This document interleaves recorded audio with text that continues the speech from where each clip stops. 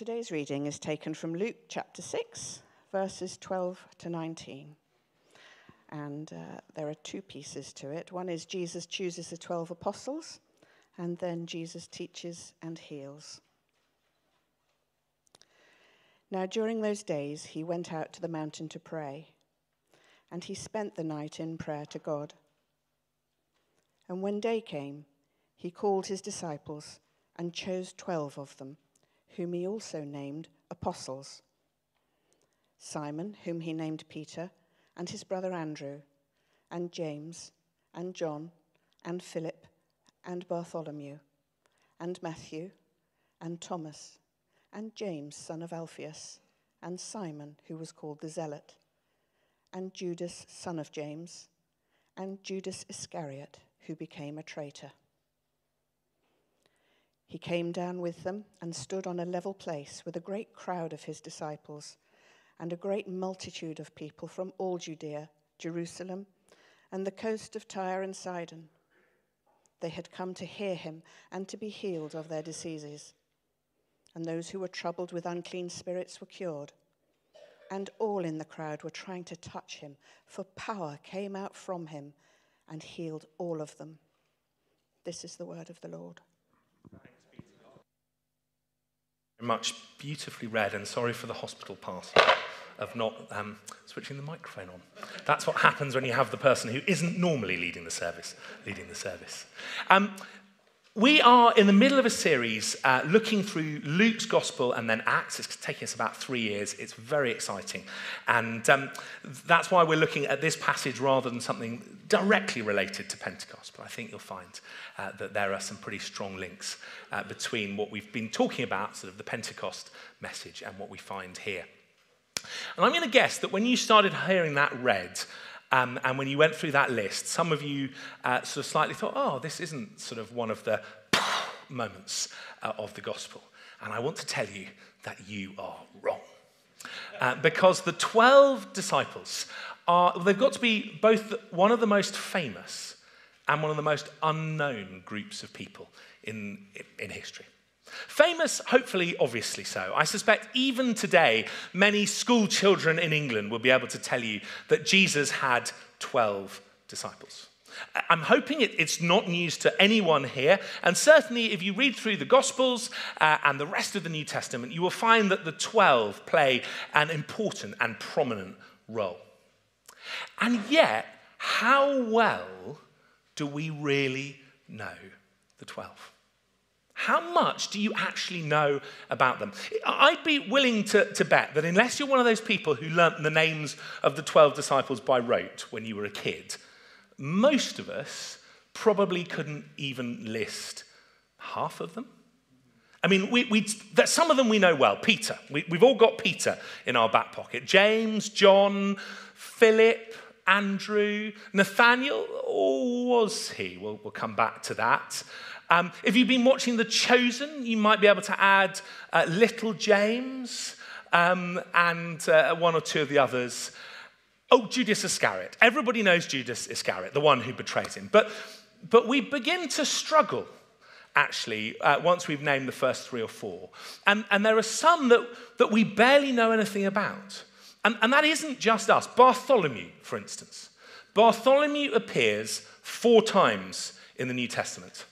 There are 4 lists of Jesus' disciples in the New Testament, and that's the only time we meet him.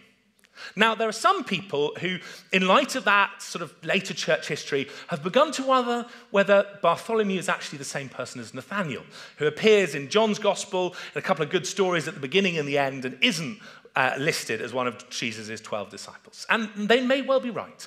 There's lots of individuals who Jesus gives new names to, Simon, who is also Peter, and so on and so forth. So maybe Bartholomew and Nathaniel are the same person, but we just don't know. And that's my point.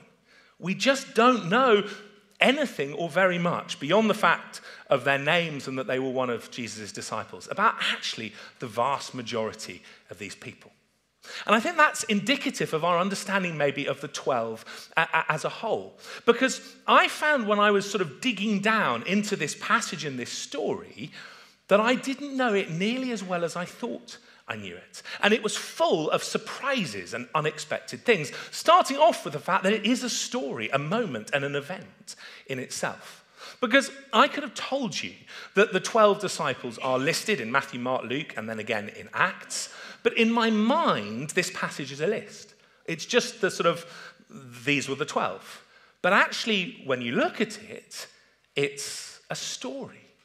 It's a moment.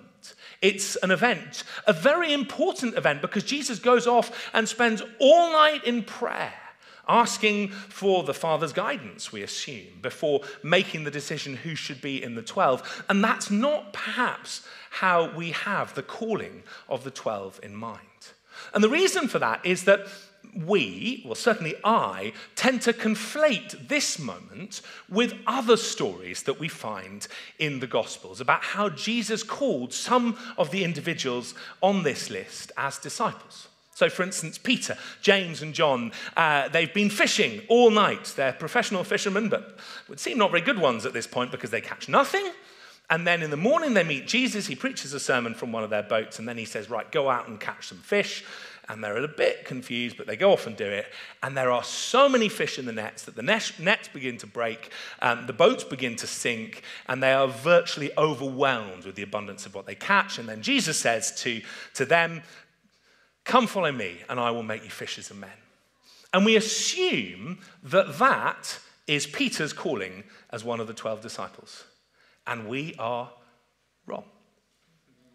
Because that happens in Luke chapter 5, and this is here in Luke chapter 6. Very clearly a different event and happening in very different ways. Because what seems to happen is that there are already a bunch of disciples, and we'll come back to that, Jesus calls the 12 out of them. So Peter was called by Jesus twice. Once he was called to be a disciple, and the second time, this time, he was called to be one of the 12. And actually, as we read this, it becomes clear that that is true of all of the 12. Because it says, now during those days, so he went up the mountain to pray, and he spent the night in prayer to God. And when day came, he called his disciples. And the implication is here that there are a lot more of them than just the 12. He called the disciples, and then he chose 12 of them, whom he also named apostles. So that means every single one of the people on this list has already become a disciple of Jesus. And now they're being called to be part of the 12. And it's a much more dramatic and exciting event than, therefore, we often realize. Because actually, I said there were more than 12. I think that there were a lot more than 12. And the reason I say that is because of the second part of our passage. He came down with them and stood on a level place with a great crowd of his disciples. Now, in my mind, and I suspect it's the same with you, because I think part of the reason why it's this way in my mind is because this is how it's portrayed in most of the films about Jesus, which probably also means that the filmmakers have made the same mistake that I did. In my mind, Jesus is sort of wandering the dusty streets of sort of ancient Judea with a ragtag bunch of about 5 or 10, and at times it gets up to 12, and maybe there's a couple of other hangers-on disciples. We think that he's sort of going around going, Peter, you're in. Oh, yes, there's another one. Philip, you'll do. Come along. And you know, probably he asked a few other people who didn't bother. And he gets up to 12, and it's like, oh, well, that's a nice number. We'll stop there. But that's not what's happening. There is a great crowd of disciples already. I don't know what makes a crowd, but I'm thinking 100, 200, maybe the number of people in this room. Let's go with that. He gathers them all to him, and then he starts calling out of them. Peter, yeah. Philip, yeah, I'll have you.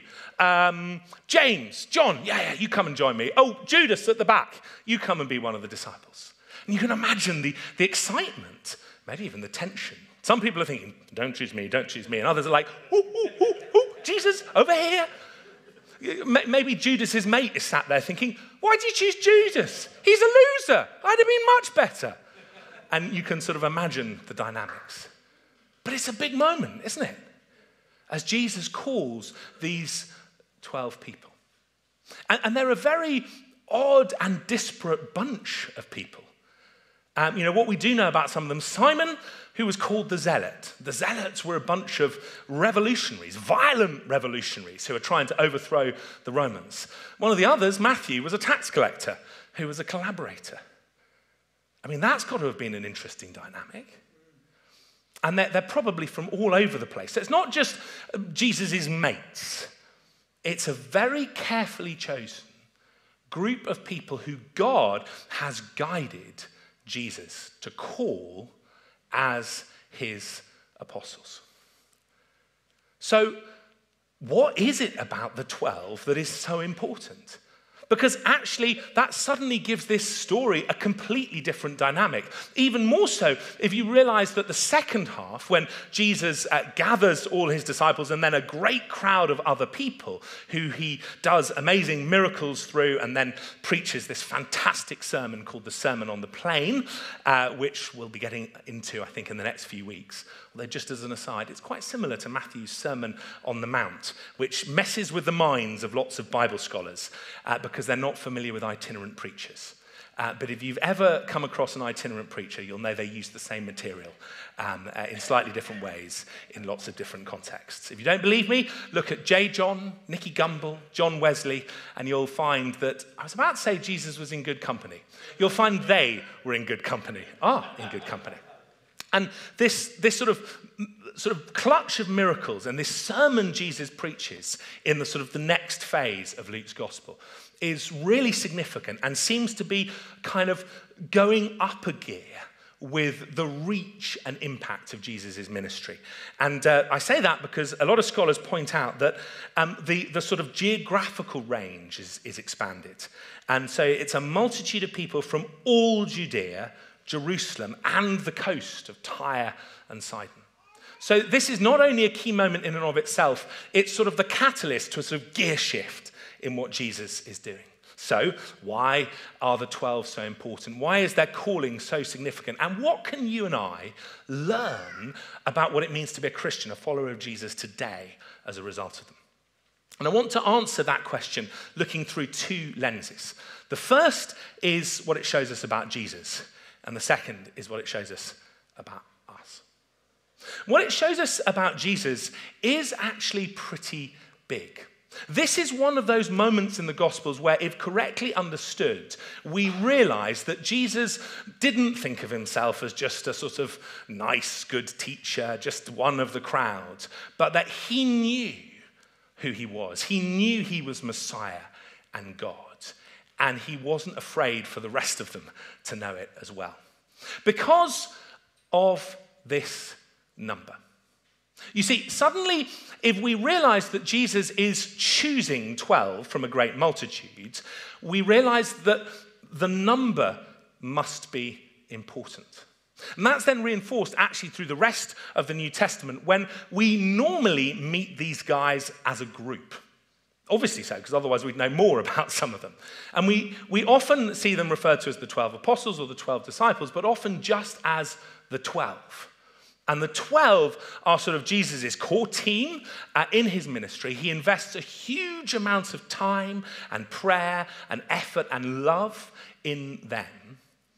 And that number seems to come up again and again. So the number, well, most of you here know your Bibles very well, probably better than I do.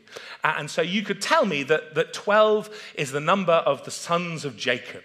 It's the number of the tribes of Israel. And I guarantee that every single person who was there that day when he called the 12 and who heard about it subsequently was also aware of the significance of that number. And interestingly, scholars say it's a number that rarely ever comes up in Jewish contexts other than that. And so Jesus is deliberately and self-consciously casting our minds back to the 12 sons of Jacob. And he is saying that what he is doing is echoing and fulfilling what was happening then. So who are the 12 sons of Jacob? They are the patriarchs from whom are descended the 12 tribes of Israel. So what Jesus is doing is remaking, reconstituting, recalibrating the people of God. Nothing less than that. This is the new Israel in Jesus. Now, it's very important that it has continuity with the old Israel. It's not something completely different. He doesn't go off and say, new number for you, 23.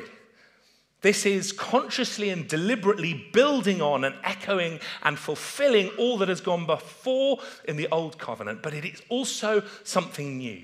He's not just continuing what's been there. He's saying it's being fulfilled and fulfilled in a new and bigger and greater and more glorious way, which is actually where Pentecost comes in. Because, as we'll get to when we talk about us, the sort of the bigger is sort of full. There are lots of fulfilled prophecies from the Old Testament about a new and greater covenant when God will pour out his Holy Spirit on us. But who does that? Who says, I am remaking and redefining the people of God around myself? And the answer can only be God. Or at the very least, one who stands and acts and speaks with the authority and on behalf of God. And so in his actions here, Jesus is saying everything revolves around me. It is all about Jesus.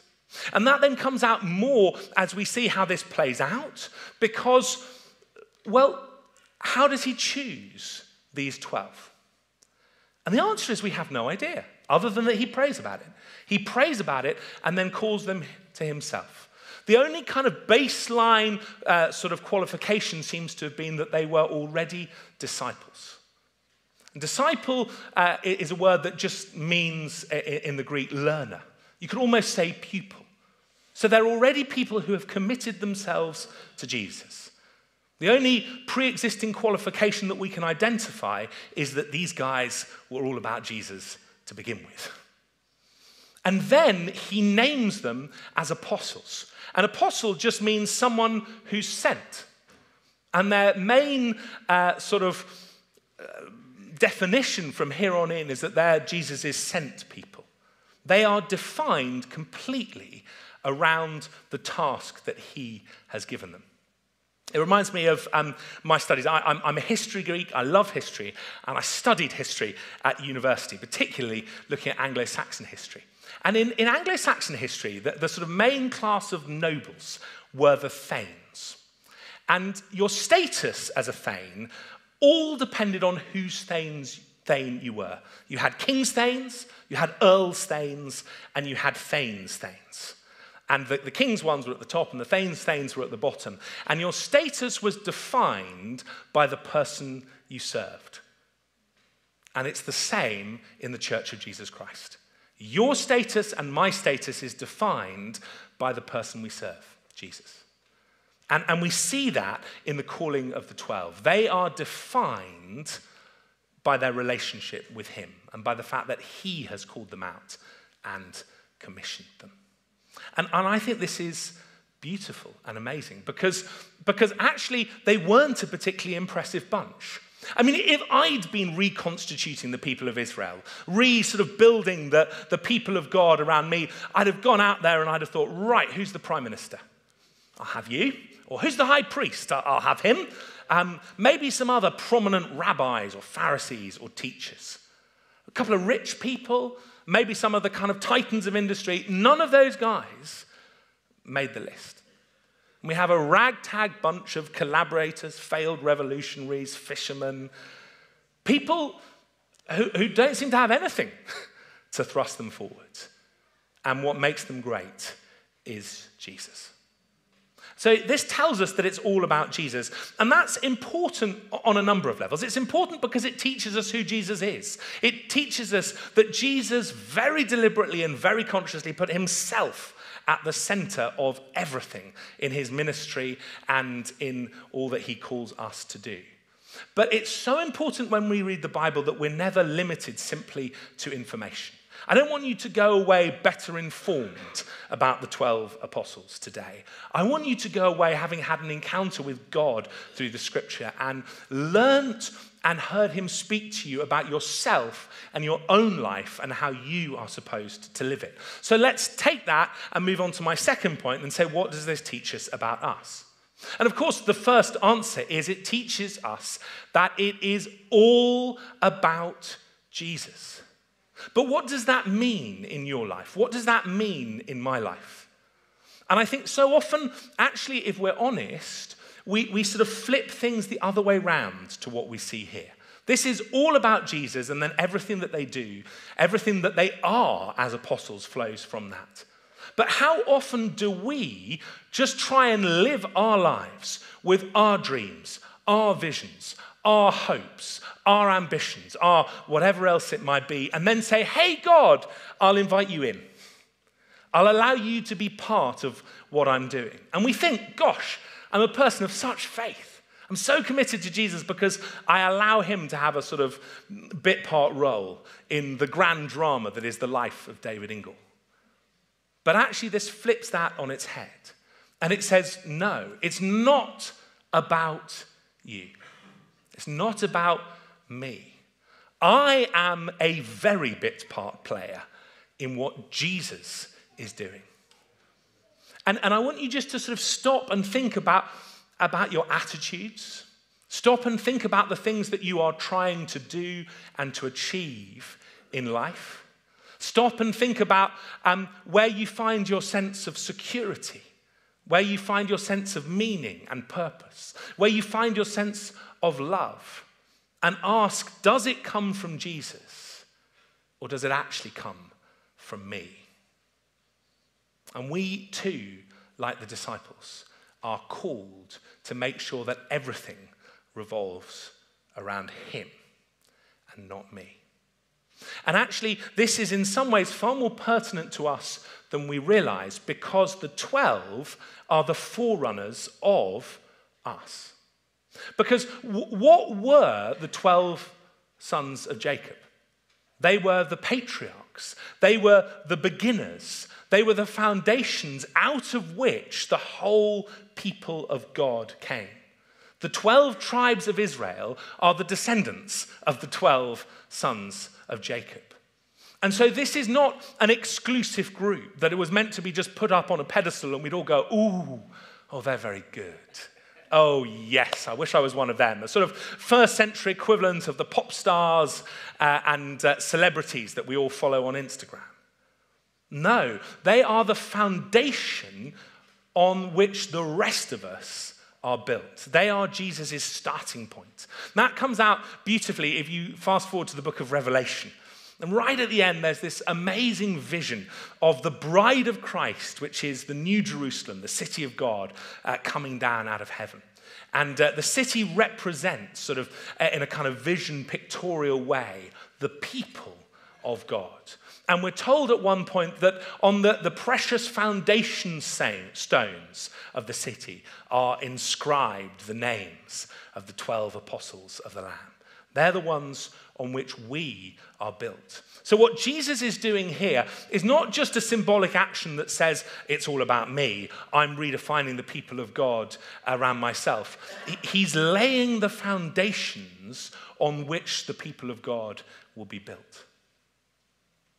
And that's quite exciting because suddenly it puts us, as it were, kind of as the spiritual descendants of these people. And we see that again and again in the New Testament. What was physical, what was genetic in the Old Testament is now redefined around Jesus as a spiritual thing in the New Testament. So rather than being physical descendants of them, we are spiritual descendants of them. And so what was true for them is also supposed to be true for us. To some extent, I suppose I ought to say, you are not one of the 12. There is something special about the apostles, but they are both unique and normal, if you like, in what they show us. So we see people who are uniquely called and anointed by God, but who also are then the pattern and the foundation for us who come along afterwards. And I think one of the most important things, therefore, we see in that is that Jesus prioritized the community. Jesus prioritized the people of God. And I think that is a challenge to us in our 21st century mindsets as well. because ours is an individualistic age. And we so often read the Bible in individualistic ways. And we think that being a Christian is all about me and Jesus. But if we read the New Testament, and particularly if we read this passage, we realize that it is all about us and Jesus. And as part of that, you are called to have a personal relationship with God. As part of that, Jesus loved you and you and you and you and each of us individually. And that old truth that we so often say, if you'd been the only person in the world, Jesus would still have died for you, does still stand. But even as he loves you as an individual, even as he calls you as an individual, even as he calls you to be in relationship with him, he also calls you to be part of us. And he calls us collectively to be in relationship with him. And so much of what we read in the New Testament has that truth at its heart. This bit front and center of them all. That Jesus doesn't just create a whole series of individual relationships. Jesus doesn't just hang out with Peter or James or John. He calls a new people of God. Very dramatically and obviously and ostentatiously, he models it on Israel. And he says, this is now the foundation stone on which everything I'm going to go and do then through the rest of history is going to be based. And then if we get to what we're celebrating today, Pentecost, we sort of see that come to fruition in a new way. In fact, the one thing that happens between Jesus' ascension and Pentecost, other than the disciples gathering to wait and seek God and pray, is that they choose a replacement for the 12th disciple, Judas. So that the 12 are once more a sort of full sort of complement. And then they are at the heart of things as Jesus pours out his Spirit and the kind of life of God bursts forth in a fresh and new way at Pentecost. And I think that if God had been working in the ways that we like to work today, what would have happened is that the 120 people who were gathered in the upper room at Pentecost would all have been at home praying. They'd have been zapped by the Holy Spirit and they'd have come together and gone, oh, I got filled by the Holy Spirit. Did you? Oh, isn't it good? This is fantastic. But that's not the way that God did it. God gathered them, and then when they were together in one place, God poured out his Spirit and filled all of them. And there is something powerful about the gathered people of God. Now, even as I say that, I am conscious of so many problems and difficulties with the church. We're just going to do 21 days of prayer and fasting in response to some of them. So we are not unaware that the Church of Jesus Christ is not a perfect institution. And many people stop being part of churches because they've been hurt or wounded or broken by the failings and the cruelty even of Christians that they've come across in them. Or many people stop being part of a church because they see a scandal. I mean, if you read about the sort of the history of the church, that we're full of them.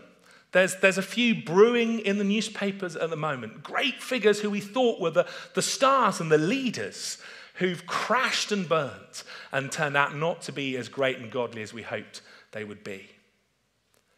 And whenever I think of them, I take great heart from remembering Judas.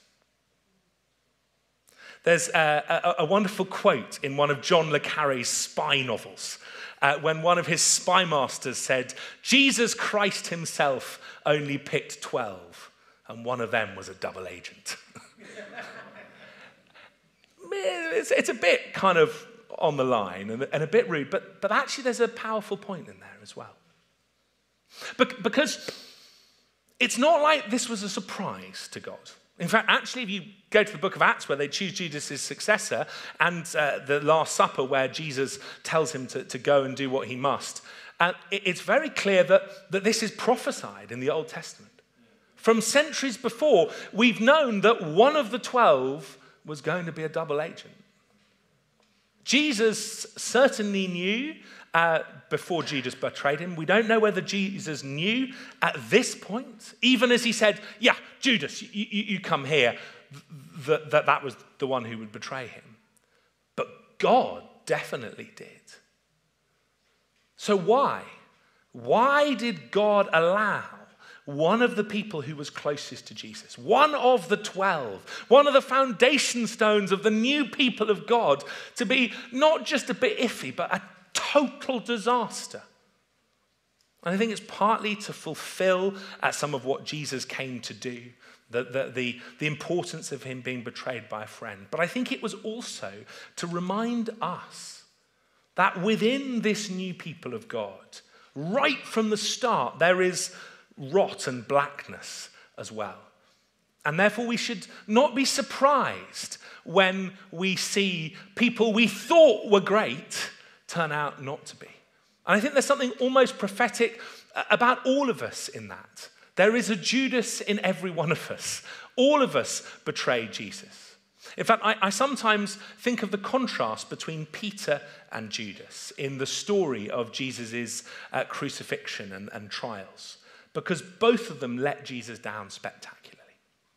And I sometimes think, what's the difference between Judas and Peter? And the difference, I think, is slightly one of degree. Judas did betray Jesus, but still, I think more than that, it's that Peter was willing to be forgiven. Peter repented. Peter came to Jesus, and Peter allowed himself to be restored. So do not be surprised, brothers and sisters, if the church is broken.